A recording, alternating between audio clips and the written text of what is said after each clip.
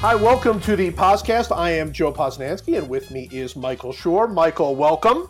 Joe, thank you for having me. You're welcome for having you. How was your Thanksgiving? Did you have a great Thanksgiving?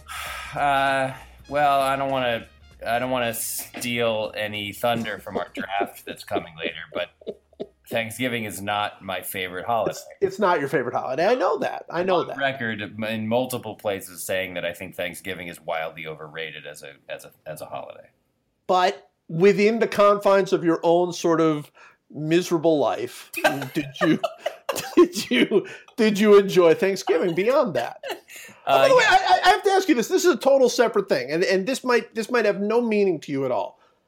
Is your family, anybody in your family, your wife, or you, maybe you, any of you Gilmore Girl people? Girls? We are not, but it's only because we're just kind of slightly the wrong age, I think. Yeah.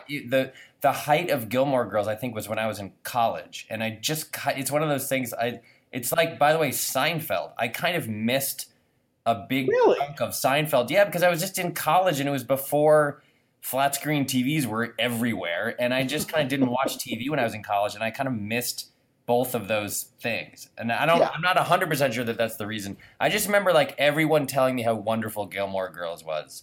Everyone in every phase of my life, and for whatever reason, I just kind of missed it a little bit. I've never seen an episode, never seen one. However, my family is obsessed. Like they're all of them. The girls, they've seen all of the reruns of it. I mean, on Netflix or whatever.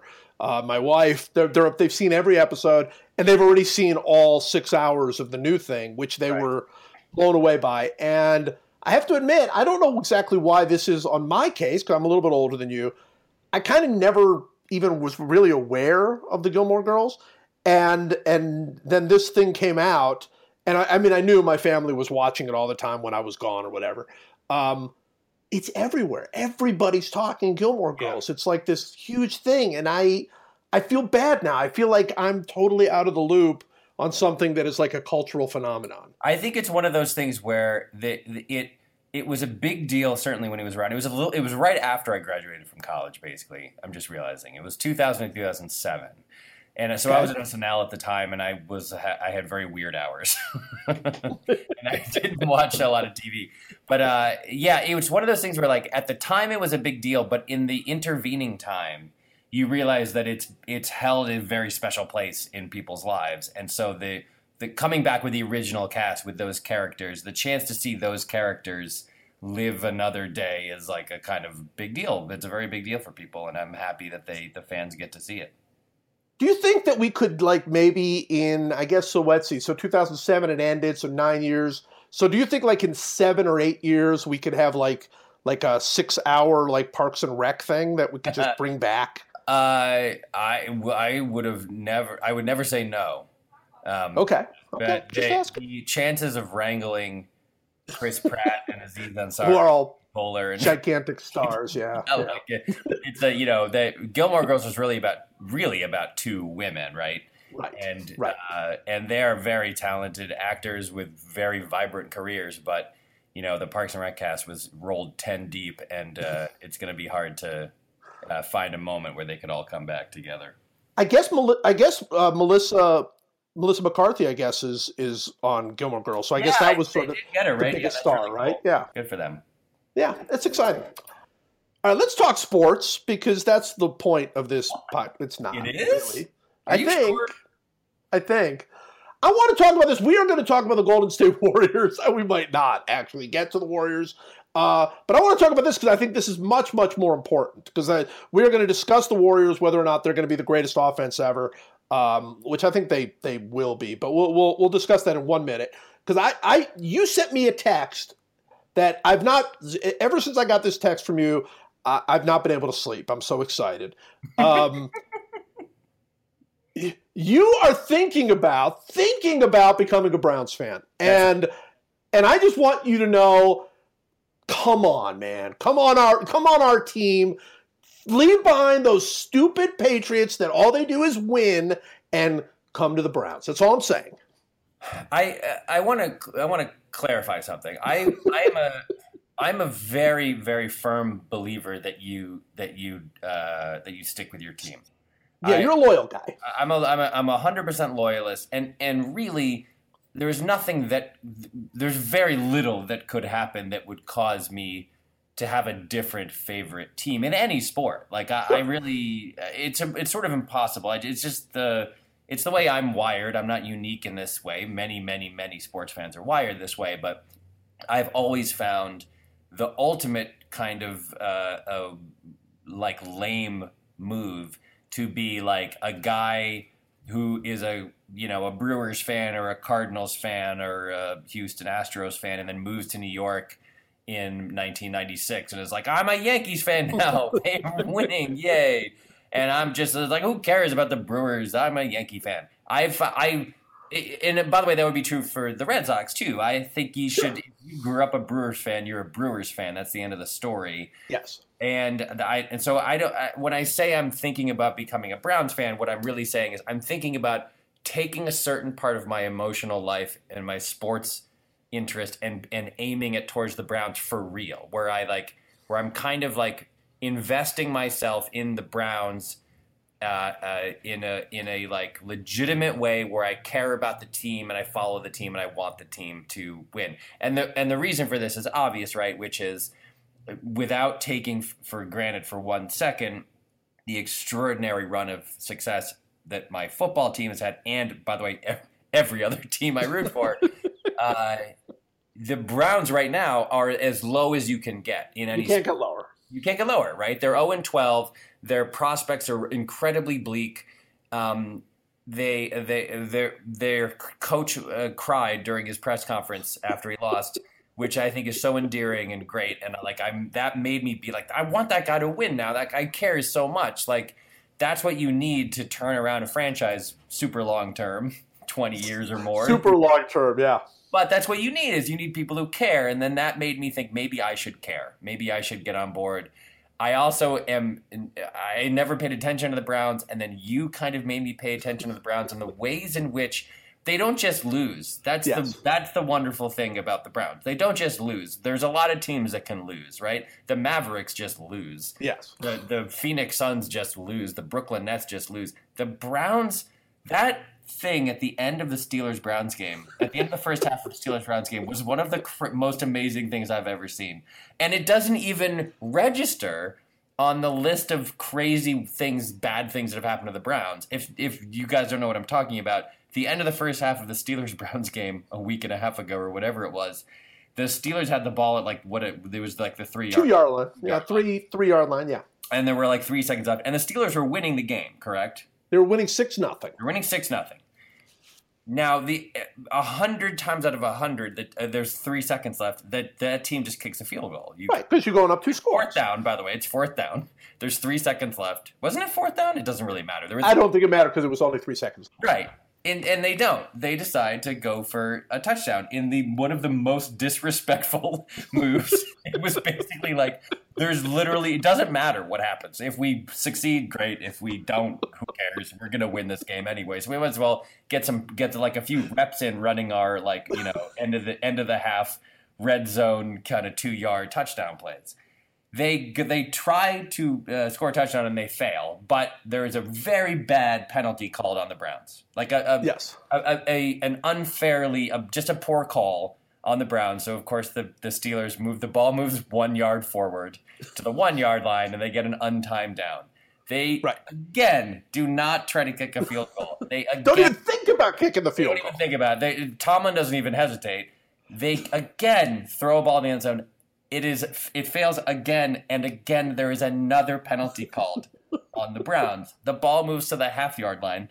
They again don't even think about kicking a field goal. This is their third chance, and they run the play and they score a touchdown. Of course they score a touchdown, because if you give any team 3 chances from inside the 2, they're probably going to score a touchdown. And it was just, and they just went on to win the game easily. Well, I know, and then they went for 2. That was to me. That's right. They made their 4th consecutive play from inside the 2 yard line, and they converted the 2-point conversion.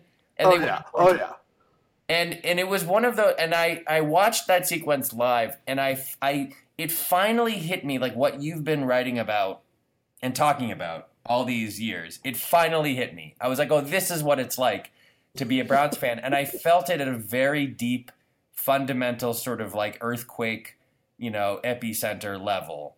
And I thought to myself, maybe I should invest in this team, because when this team, forget about the Cubs, when the Browns win a Super Bowl, and it will happen someday unless the entire concept of American football collapses under its own weight and fraud. If and when that ever happens, that will be the greatest moment in sports history. I believe that now. Oh, yeah. Don't you think? Well, now that the Cubs have won, the Indians would be something, and the Browns, and the like. Yeah, I don't think the Indians. Look, the Indians win, it'll be great in sort of but it won't. They've been in 3 World Series. The Browns. I think the Browns and the Lions are the two at this point. Yeah, those are the two, and the Lions have found some level of respectability over the last 2 or 3, 4, 5 years. They're a playoff team every year, pretty much. Exactly. They had their 0-16. They had their moment. But now they're pretty good. It wouldn't be surprising to anybody if they. I think it'd be surprising this year if they won the Super Bowl, but they could get to the Super Bowl. I don't think anybody in the NFC is that great. They could get in. The Browns are just a million miles away. The Browns had a moment at the end of that game that were so unnoticed and should be unnoticed. I did write about it. With 2 seconds left, they called timeout. They were down 2 touchdowns. And they had the ball at the 20-yard line or something. And with 2 seconds left, they called timeout, which God bless them, man. That's – so you're just going, all right, well, look, we're going to just try for some incredibly worthless score to give our fans – something to go home with, right? There's nothing else there. You got the hey, we fight to the finish thing, but nobody buys that. Sure. So they call timeout with 2 seconds left. They have the ball at the 20-yard line, and I'm watching this, and I'm like, well, what play do you call with 2 seconds left in the game?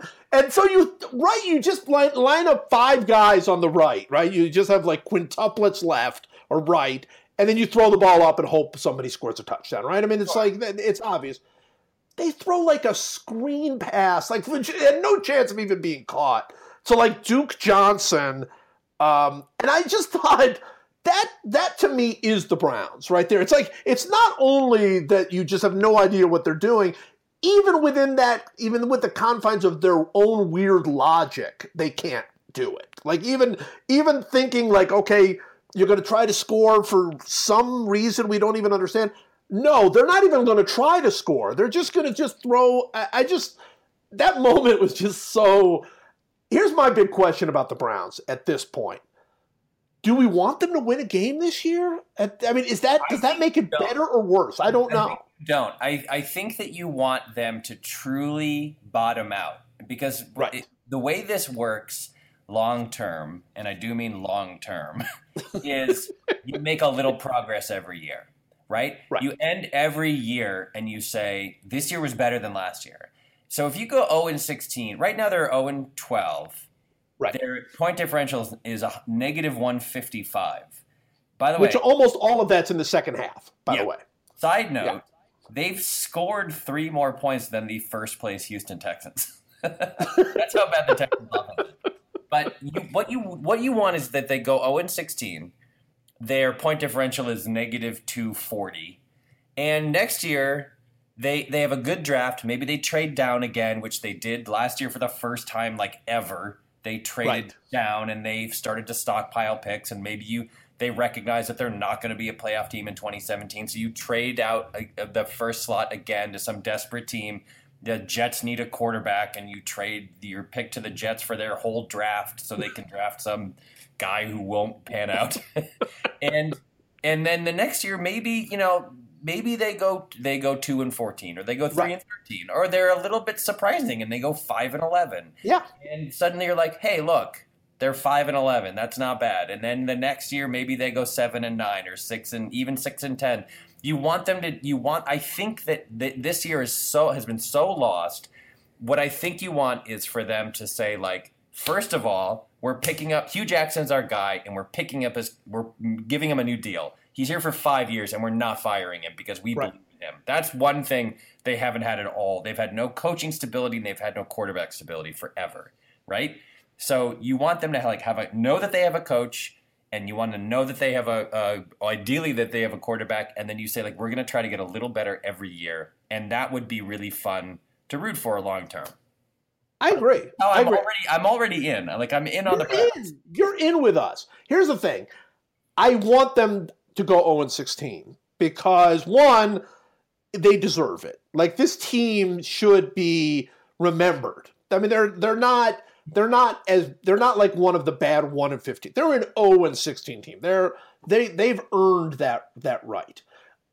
Secondly, winning a game that means nothing. Right. The only concern I have with 0-16 is that they would then fire Hugh. And so I'd like them to lock up Hugh right now. Yeah. Like, I'd like them to just say, hey, I don't care. Don't try to sell out everything on earth to win that one game. Just keep coaching the way you can. And don't worry about this season is just a season to try to develop like 3 players. Okay. Just focus on that. And don't worry about it. So if they are willing to go 0-16 and keep Hugh and keep everybody in place, then I want 0-16. I don't want 1-15. Also, by the way, they're looking over their shoulder at the 49ers, who are 1-10. And aren't going to win another game, by the way. Right. And the Brownsiest thing in the world would be, like, we love our coach, man. We love our coach, and we're going to play our guts out, and we're somehow going to steal 2 wins. Yeah, and then lose that. And then lose out on, like, a franchise quarterback or something. That would be that. So that's why you just, to me, you want 0-16 because you just want it to be, this is the end, this is the bottom, and then you want their GM to come out and their owner to come out and say, we don't care about our record. What we care about is whether we have the right guy coaching the team, and we do, and this is him. This is Hugh Jackson, and we're giving him a 5-year deal, and everybody shut up about job stability because he's not going anywhere. And then he can relax and say, like, okay, I'm doing my thing, and for at least, let's say 3 or 4 more years. And that's because it seems from the outside like the problem is just stability. They've had no stability at all. How many you know the numbers on this? How many quarterbacks have they started in the last 20 years?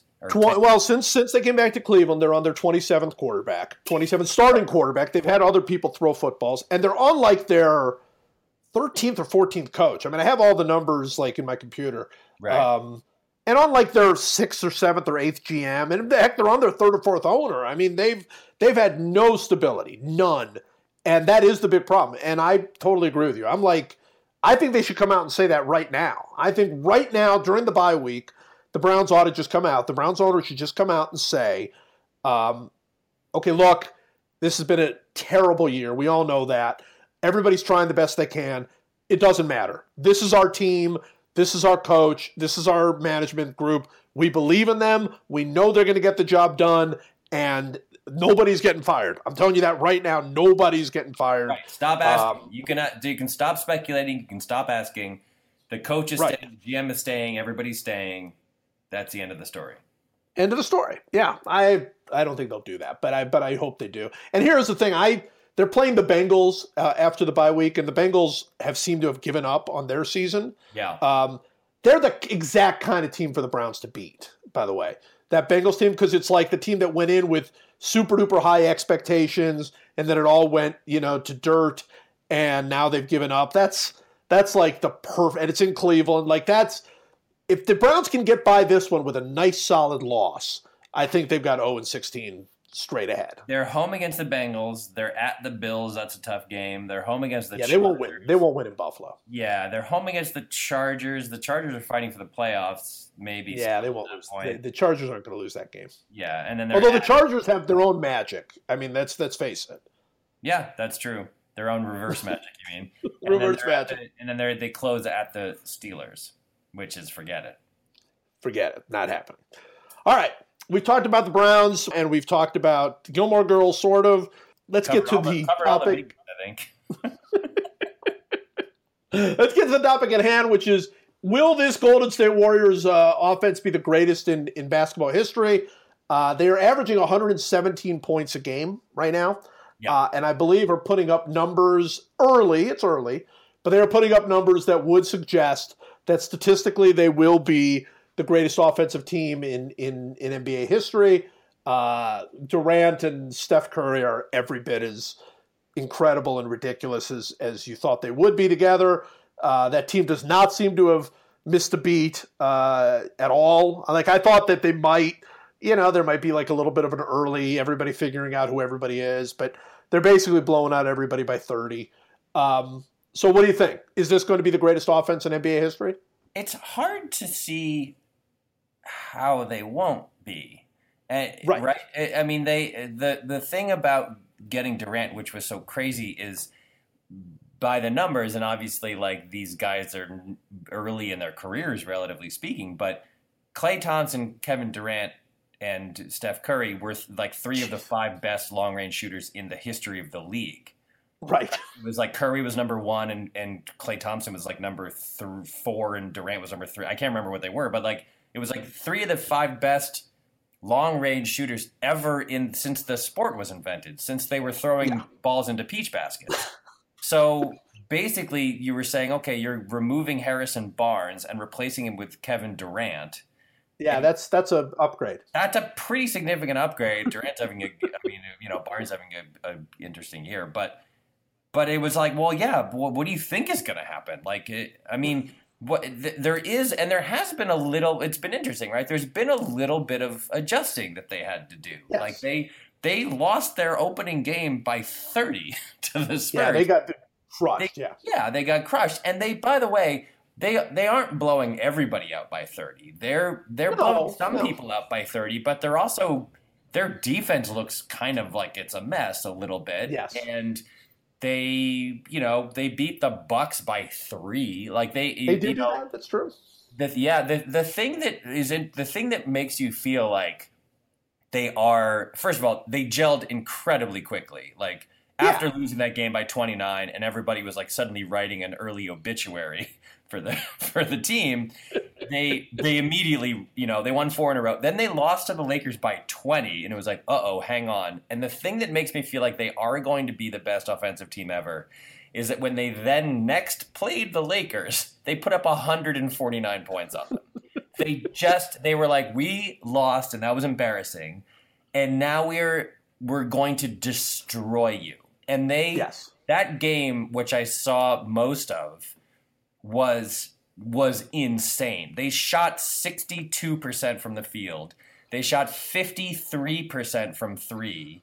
They easily out-rebounded them. They barely turned the ball. I think they had 9 turnovers the whole game.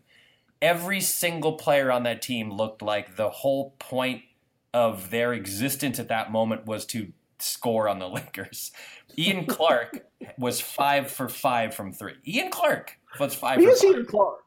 He's the guy who, in the middle of their crazy run, when we did a podcast about their starting 23-0 or whatever it was last year, he was the guy who they were being challenged in a game, and he came out like Curry got into foul trouble or something, and suddenly someone named Ian Clark came out and hit 3 threes in like 48 seconds, and then went back to the bench and never played again. And it was like, what? They have that guy? Like, where did that guy come from? But yeah, I mean, they just absolutely annihilated a team that had beaten them by 20. And when that game was over, I thought, oh, this is it. Like, now they can if they can find that gear whenever they need to, and who knows if they really can. We're not even a quarter of the way through the season. But It is very hard to see how you basically swap out Barnes for Durant. You lose, Bogut, but Bogut wasn't a scorer at all. No. So that doesn't really. Well, I think it's hurt them. I think it's hurt them defensively. I do too. Yeah. There's no question. And